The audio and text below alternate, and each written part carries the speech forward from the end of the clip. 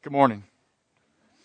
Okay, so some of you may be fans of the Sir Arthur Conan Doyle's Sherlock, right? You may have heard of him. If you know that series at all, his writings, you know that Sherlock's arch nemesis was a guy named Jim Moriarty, a brilliant but fiendish person.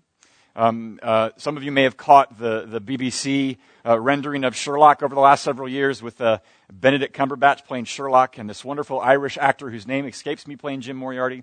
And if you're following that along, you know that they parallel in many ways the way Sir Arthur Conan Doyle unpacks that storyline. And so at some point, Moriarty dies. Sorry, spoiler alert, but you had plenty of time. It's not my problem. But later on, as a point of masterful storytelling, Jim Moriarty ostensibly has come back from the dead.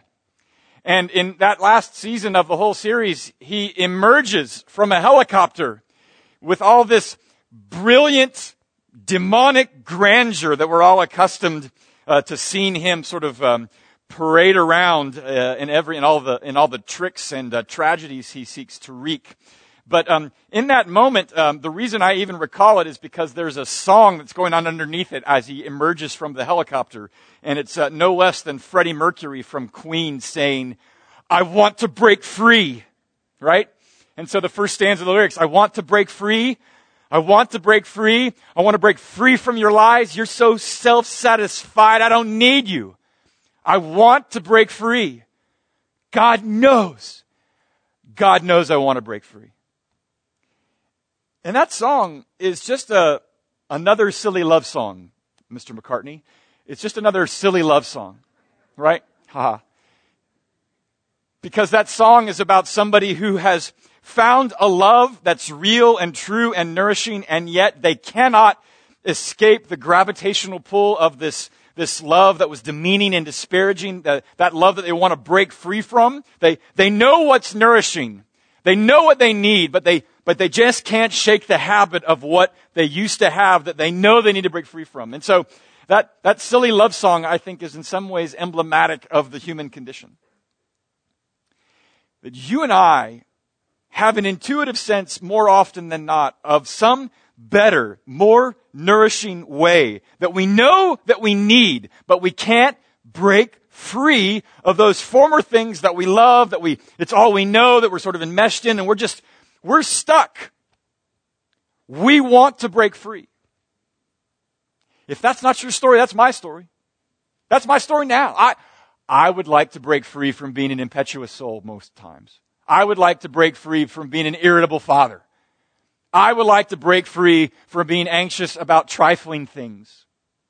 I would like to break free from the kind of self-absorption that keeps me from just being free to love people, just being sacrificial. And then I want to break free from all of that, but then I also want to break free from my natural inclination that when I begin to reckon with all those things I want to break free from, it's more a turn to despair, that I will never escape that. I want to break free from that response. I want to break free. That's my list. I bet you got one too. We all want to break free. We all want to find that better place. And we don't want to despair when we find ourselves having to retrace our steps more often than not. There is a film that came out several years ago by Terrence Malick called The Tree of Life.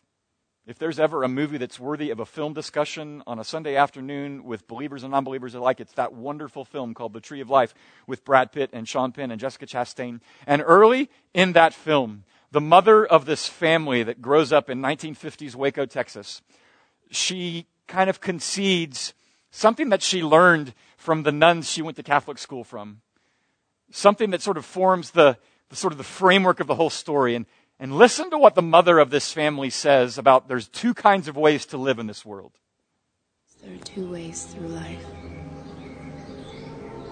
The way of nature and the way of grace. You have to choose which one you'll follow.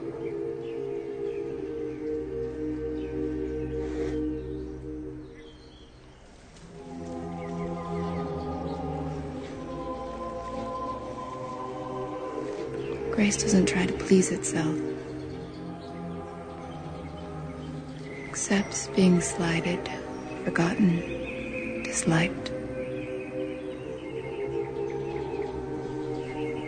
accepts insults and injuries.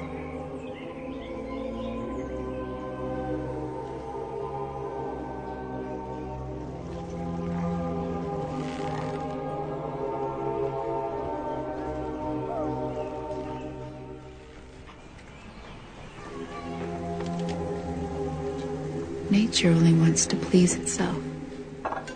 Bless, O Lord, this food. Get others to please it too.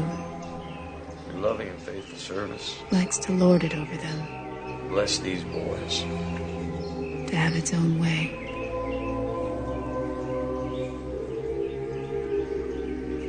It finds reasons to be unhappy when all the world is shining around it.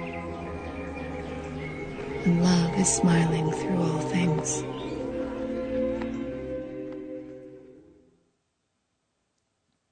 The music alone is worth the movie. But she contrasts two very different ways of working and living. One that she finds at work in nature, which seeks its own end, which is always seeking to encroach and survive and thrive, whether it's at the expense of other things or not. And though the movie in no ways tries to throw nature under the bus, in some ways Terrence Malick is trying to uplift the glory of creation and all of nature. Nevertheless, the way nature works by default is in contrast to the way of grace, as you might have heard her say. And so she speaks of this way of grace that, if you hear it, it's a way of freedom. It is not being bound by being slighted. It is always looking for a way to give, to be thankful, to see the shining brilliance of everything around rather than being constrained by your own way of self-absorption. And that is the way of grace. And therefore, I am making this a more extended introduction because this series that we're about to get into, to listen to Paul's letter to the churches of Galatia, is to speak of this way of grace. And to speak of how that way of grace is the way to freedom. The way to break free is to walk in that way of grace. To realize that everything is a gift. And that until we see it as a gift and not something we have to fight and claw for, we will feel constrained and we will abide by the way the rest of nature does. We want to listen to the way of grace from a letter of Paul, the earliest document we have of the New Testament. You're going to hear that idea of freedom and being free throughout the series. And so we have, brilliantly come up with a title for the series called Free, which I know you can appreciate for my uncharacteristic brevity. This series wants to ask ourselves the question, is it true that what has come to us in Jesus comes to us freely? That there are no conditions upon which we might be able to lay claim to it. Is that really true? Is it really free? And if it is free, what does it free us from? And if we're not only freed from something, but freed for something, what are all those things we're freed for? That's why we're calling it free, because the whole letter is about that idea of freedom. We speak of this extended introduction just to inform you or introduce you to the whole series itself, but also to reckon with this fact. Friends, those of you that joined the church in 2017, you are now in the 25th year of this church's existence. This church was birthed by grace through faith on the freedom that comes to us in Jesus. It has nurtured that idea of grace. It has even named itself grace. And so it's proper, I think, that we go back to the most concentrated grasp of words that speak to that nature of grace that leads to our freedom. This morning, we're going to listen just to the first 9 verses of this letter. An introduction of all introductions that is just cut to the chase. It's pretty pointed and in your face of those to whom Paul is writing. But what we're going to find in these 9 verses are, I think, 3 things that make us believe that, in fact, this gospel is, in fact, both free and freeing. 3 things we learn about it. 1, that it is unequivocally divine. 2, that it is eminently relevant. And 3, that it is utterly unique. Unequivocally divine, eminently relevant, and utterly unique. This morning, we have a special guest to read our sermon passage. It's a dear friend from Texas and a former parishioner in Texas. Her name is Rachel, and she was the best babysitter we ever had. if you are able, I wonder if you might stand as she comes forward to read the first 9 verses from Galatians chapter 1. Galatians 1, verses 1 through 9. Paul, an apostle, not from men nor through man, but through Jesus Christ and God the Father who raised him from the dead, and all the brothers who are with me, to the churches of Galatia. Grace to you and peace from God our Father and the Lord Jesus Christ, who gave himself for our sins to deliver us from the present evil age, according to the will of our God and Father, to whom be the glory forever and ever. Amen. I am astonished that you are so quickly deserting him who called you in the grace of Christ and are turning to a different gospel. Not that there is another one, but there are some who trouble you and want to distort the gospel of Christ. But even if we or an angel from heaven should preach to you a gospel contrary to the one we preach to you, let him be accursed. As we have said before, so now I say again. If anyone is preaching to you a gospel contrary to the one you have received, let him be accursed. This is the word of the Lord. Thanks be to God. The remarkableness of how Paul starts his letter can only be understood when you compare it to the other ways in which Paul starts letters to other churches. There's a particular tone in his letter. It usually begins with a, "Hey, it's me, Paul," and "Hi, folks, good to see you again," or "good to speak to you again." And then he will utter, usually in his letters, a prayer of thanksgiving for them. But in this one, it's a different tone. It really starts off pretty pointed and in your face. And in the very first verse, he's not just greeting them, he's making an argument. When he says in verse 1, Paul, an apostle, not from men, nor through man, but through Jesus Christ and God the Father who raised him from the dead. He's out to make a point, not just extend a greeting. It's not a throwaway line. He's making an argument because he's writing into a particular situation. He wasn't just bored and thought, you know what, I haven't talked to the Galatians in a while. Let me write to them. No, it's because of what he's heard. Through the first century grapevine, he has come to hear that there are some other voices that have come to compete with what he has already come to share with them, and upon which those churches were planted and built. When you send your kids to school, inevitably you come to discover that they are under the influence of some other voices that you then become in competition with. And you have to speak carefully, and you have to draw out clearly. Now, what is it they told you? They told you to put what where? No. You have to speak into that condition. That is what Paul is up to here. He is speaking to the Galatians like a parent does to their children because he is concerned that they are starting to bite on ideas that sound a lot like truth, but which Paul is out to say it could not be more toxic. He is out to make an argument. And so in that very first verse, he is there to say, look, I have come to you, and what I have brought to you is the unequivocal consequence of something not of human initiative, but entirely of divine origin. I was sent. The word apostle means, apostello means one who is sent. And he is there to say, I didn't send myself. I wasn't sent from a bunch of people. I was sent from God. The reason that you and I might actually come to believe that the gospel of which Paul proclaims actually is free and freeing is because we believe that it comes to us heaven sent, that it comes to us by divine origin. It's unequivocally divine. And at this point, I got to take full stop and sit on this for just a second in verse 1. Because I know full well that when you hear somebody say, I've been sent from God, if they say that at Sierra Nevada this afternoon, you're all going to say, I think you've had one too many narwhals. You know that's 9.8%. Usually when somebody says they're on a mission from God, the first thing they think is these guys. Jake, Elwood, they might have been in the bidding of that nunnery that's trying to keep that orphanage open. But you hear them say on a number of occasions, we're on a mission from God. And we're wearing sunglasses. Hit it. look, that's the air we breathe. That's the parody of that cult classic, The Blues Brothers. You're on a mission from God. Really?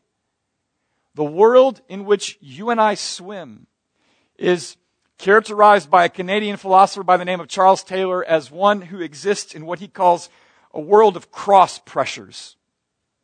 Meaning that 500 years ago, you walk around, you would be hard pressed to find anybody that didn't believe in a God or gods.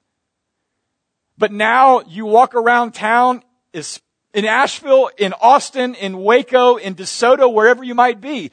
And it will be easy to find at least several people who say, if you ask them, do you believe in God? They say, you know what, I don't think so. And yet when Charles Taylor says we live in a world of cross pressures, it's those same people who believe in God, who at times realize that their faith feels kind of fragile. Because they know that for every belief they may have about their version of God, there are 30 other people in their neighborhood who have very different beliefs or no belief at all. And so your belief is contestable, as he puts it. And you kind of feel out in the open. You kind of feel exposed. You kind of feel like, oh, Paul, you're sent from God. You sound more like Jake and Elwood than you sound like anybody I should give any credibility to. A few years ago, I'm reminded of a conversation that happened between these two guys. You may recognize them. The guy on the left, that's Richard Dawkins. The guy on the right, Jon Stewart, right? Formerly of The Daily Show. And several years ago, after Richard Dawkins, who is one of the self-styled new atheists, probably the most acerbic of the new atheists, who would like to say that it would be, if he was in charge, every religious person would be expunged from the planet. Because he thinks religious faith of any sort is just detrimental to the progress of society, that he thinks the whole idea of believing anything without evidence is counterintuitive and in contrast to what reason requires. And in their very frank conversation, Jon Stewart kind of says, now look, you really think that all expressions of religious faith are bad for society? There is no room for any religious tradition to be at work in society? And Dawkins says, no, I think it has no place. And then Jon Stewart sort of concedes, I kind of think some religious notions, some ideas that there is a God and that people might be on mission from him has a place for nurturing the goodness of society, so long as it's not coercive, so long as it's not oppressive.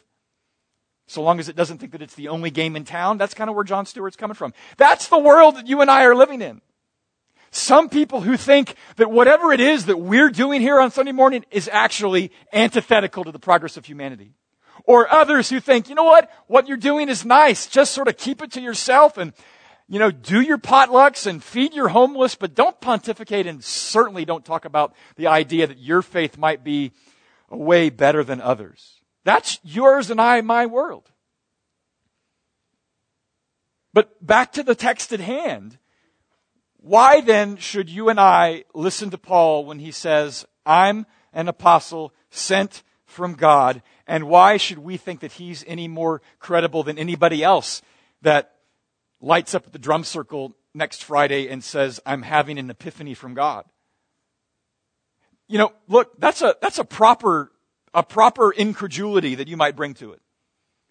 It is right and proper for you to ask questions like that. And you know what? The New Testament thinks so too. The New Testament tells the early church, hey, test the spirits. Think. Think about what you've heard. Think about what you know. Don't check your brain. Think about it. And even Jesus, in John chapter 7, he says, look, do you want to know if my teaching is of my own or if it's from God? Do you want to know? Then do it. Walk in my way. And somehow you will discover whether my teaching is just something that I pulled out of my nose or if it comes from somewhere further, deeper, higher, more beautiful, and more astonishing than you could imagine. Jesus is saying to us all, think!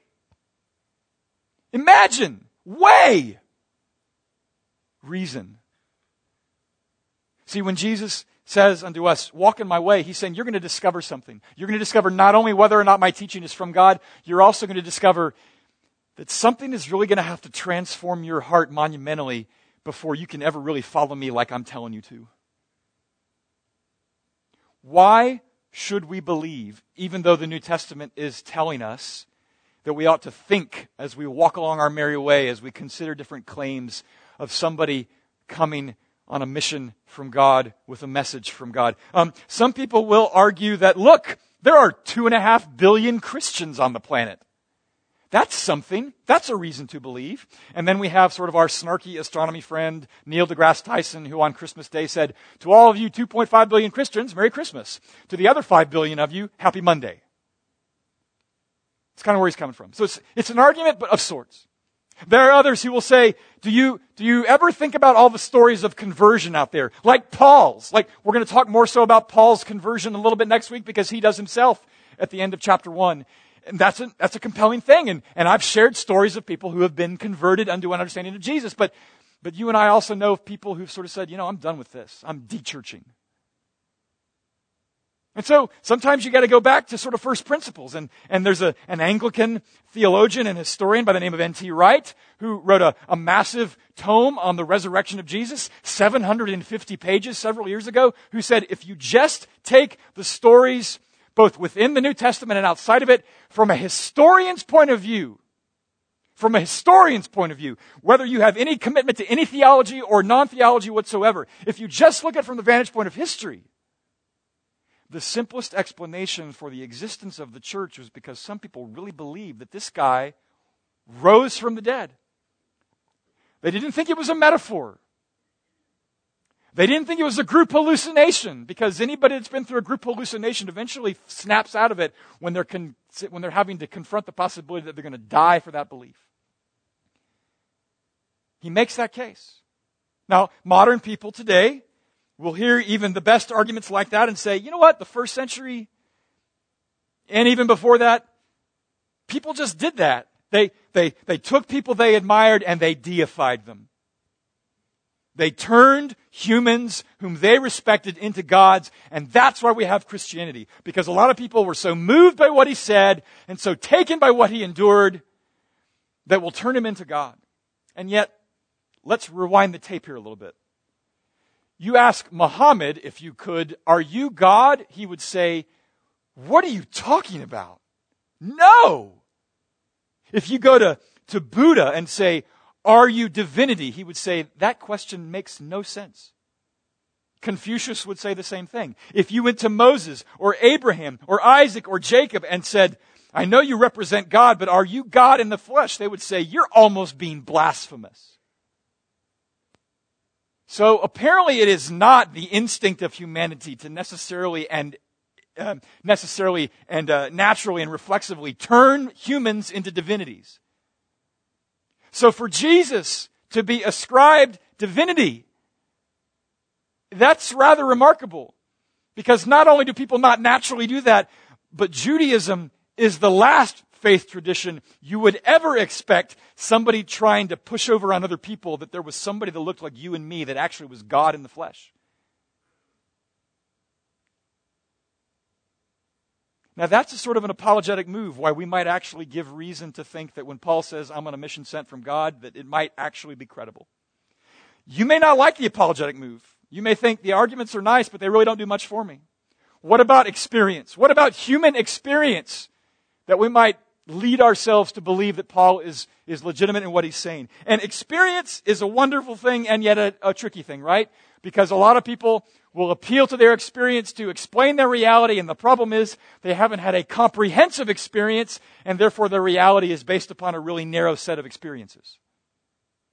And especially in this world that likes to think that the only thing that is this flesh, atoms, matter, material, electrons, protons, neutrons, quarks, all those things. That the world has been truncated, that the spiritual ideas are projections of our ideals, but they're not really true. Inevitably, it's people like that who bump into things that confront that sort of truncated, narrowed view of reality, who use words like dignity and human rights and human flourishing, and they can't really ground it in anything other than their own desire that it be true. that we bump into things, experiences in our art, in our literature, in our film, in our music that make us think that, you know what, maybe there is more to this world than just the matter that surrounds me, more than just the current events that I am continually monitoring. Maybe there's something more. Several years ago in my home state of Texas, there was a young girl whose parents were murdered. And at the funeral service, you know who she quotes? Dumbledore. And in that funeral service, she writes this line from Dumbledore. He says, "Happiness can be found even in the darkest of times if only one remembers to turn on the light." What is J.K. Rowling getting out there? What is this young girl reaching for in the midst of her grief? That there might be something more to this world than just the fact that her parents are dead. That in the words of Charles Taylor, that this world might actually have something called fullness to it. Something that our narrowed version of reality can't account for. Francis Spufford is a British author, both prose and fiction. And he said this once in a lecture that Richard Dawkins was actually present to. He said this: "I've heard Richard Dawkins on a stage respond to someone asking why people's conviction of the presence of God doesn't count as data. Dawkins says, all sorts of funny things happen in people's heads, but you can't measure anything. You can't measure them, so they don't mean anything. Yet atheists, like everybody else, fall in love, read novels, hum songs, and value the unrepeatable shadings of their sensory and cognitive experiences. The subjective makes its irrefutable demand for attention as soon as you quit the lectern." And that's a long way of saying anybody who has no place for God at some point in their lives bumps into experiences that makes them think, you know what, maybe my version of reality is too narrow. And if you and I can at least acknowledge the fact that there are times where we will bump into experiences and come across things for which our simple explanations that were just well-developed mammals, and that reality is one just remarkable random occurrence. When we discover that there might be something more to it, then it is not nuts for you and I to think that when Paul says, "I'm sent from God," that he might very well be true. I have to say that here on the very front end of our time together, because everything else rests upon the foundation that God is alive and at work, and that he is worthy of being trusted. The reason that this world, that this gospel might be free and it might be freeing is because it's divine. And if it's divine, it means it's also relevant. Now, relevant is a tricky word. It's sort of an anachronistic term. Paul's not out to be relevant. When I mean that the gospel of freedom is relevant, I'm meaning it just speaks to our condition. And what is our condition?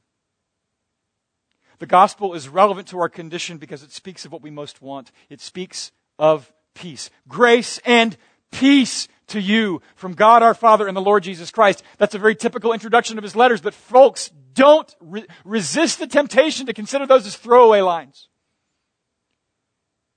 They're potent, and he will spend the rest of the letter unpacking them. Peace is what you and I most want. We want poise. We want stability.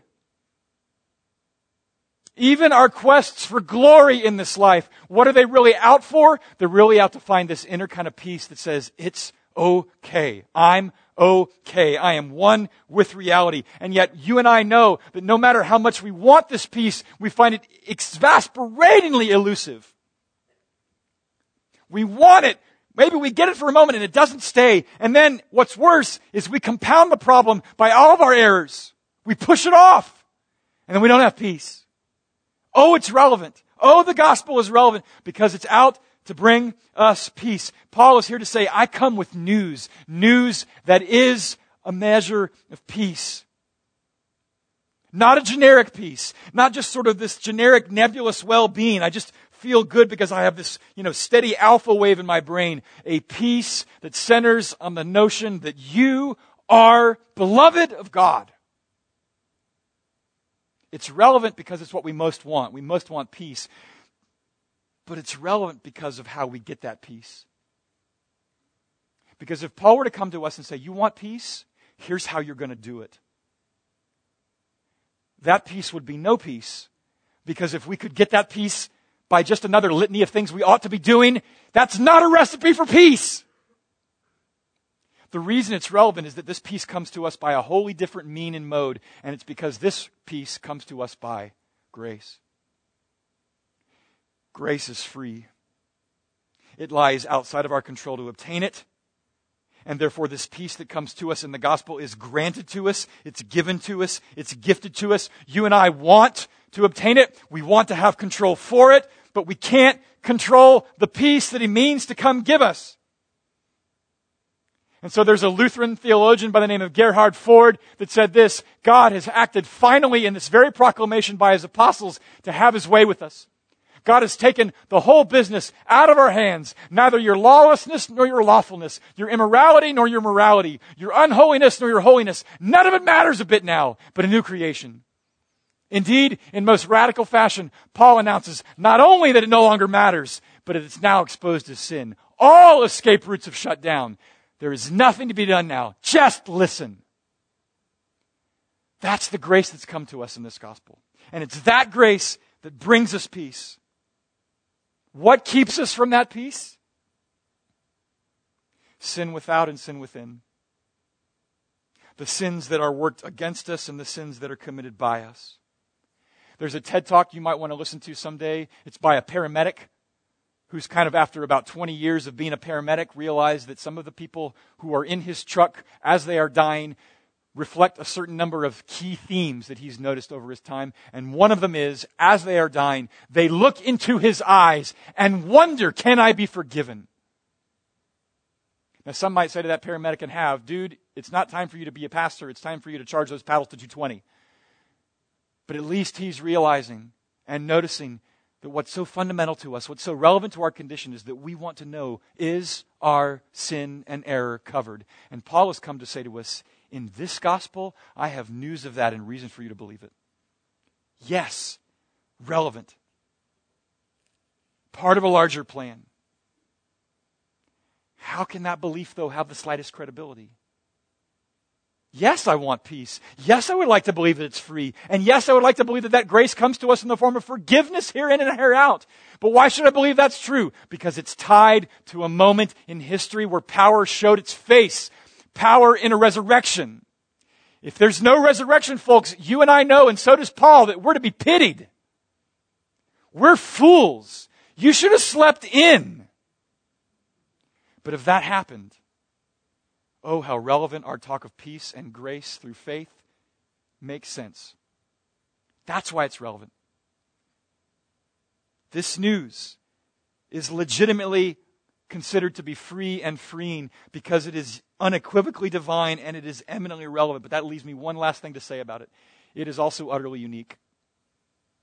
Most of this passage, as you probably heard, is Paul doing this, wringing his hands. Twice he says, I'm astonished. Why are you deserting the one who's called you? Why are you giving up the ship? He is saying there are people who are proffering to the churches of Galatia a different version of the gospel, and he's saying there is no different version. The gospel is not many, the gospel is one. There is one voice, one message, one truth, and you heard it, and you bought into it, and you embraced it, and you rejoiced in it, and now you are thinking, maybe I shouldn't have. And Paul is saying, look, what you're doing is dangerous. As dangerous as if I put on an imaginary table here a glass of water and a glass of Clorox, and I let a 4-year-old walk by unattended. They look almost essentially the same. One will nourish, the other will destroy. And Paul is saying it is that divergent, the two versions of the gospel you've been given. One will nourish, one will be toxic. And why? Why would he think that? The picture that you're about to see is a guy named Hiro Onoda. He was commissioned to be an intelligence agent for the Japanese army in World War II in 1941. And he was commissioned and stationed in Lubang, Philippines. And there he served. This picture was taken on March 9th, 1974.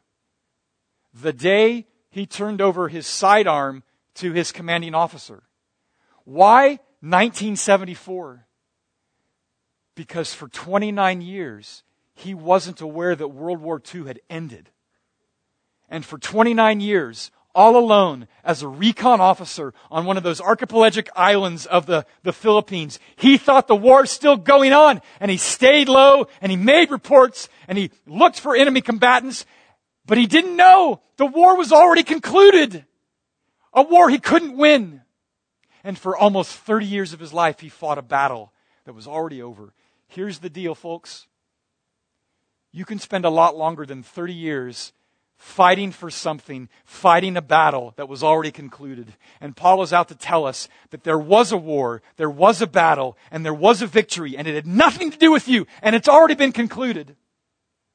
And therefore, you have a choice in this life. You can either think that this life is all about fighting to obtain some sort of inner peace, a kind of favor that you might rest in because you have fought for it, or you can fight to be faithful in response to a favor already obtained. And those are two ways to live, and they're as divergent as they could be. And the gospel is here to tell us, I've come to bring you a gospel message that's free, whereby you already have that favor. And now your fight is to be faithful and thankful.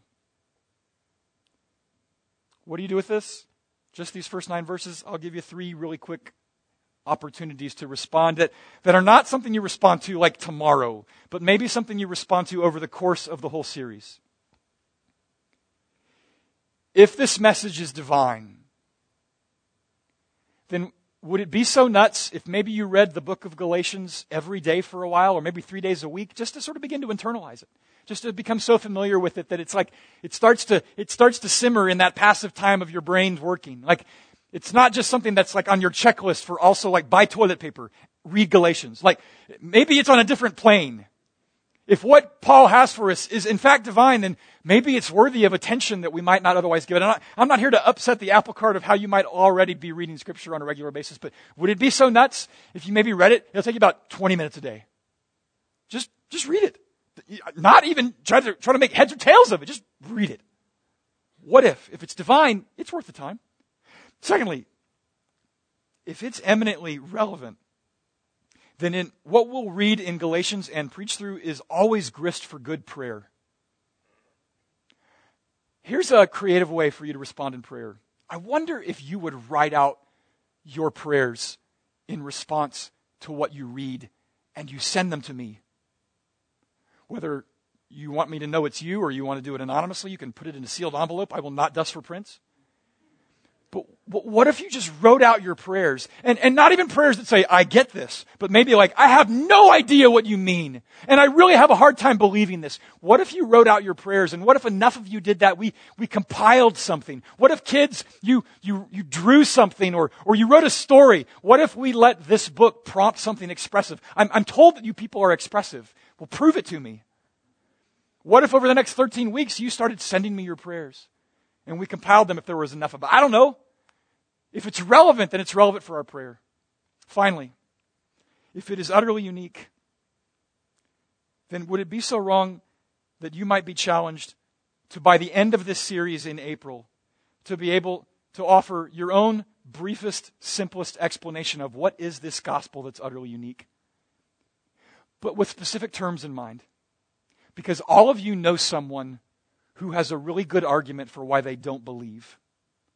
And I wonder if you might compose an explanation of the gospel that speaks in their terms, that answers their argument, even poorly. Because the way we understand things is by putting them to paper, and the way we really understand them is by putting them to paper in response to those who would just as soon roll their eyes and think of you. Oh, friends, I want to break free, and I think that Paul means for us to break free too. And I think by these ways, maybe he will by his Spirit do so a little bit in our midst. In the name of the Father, and of the Son, and of the Holy Spirit. Amen.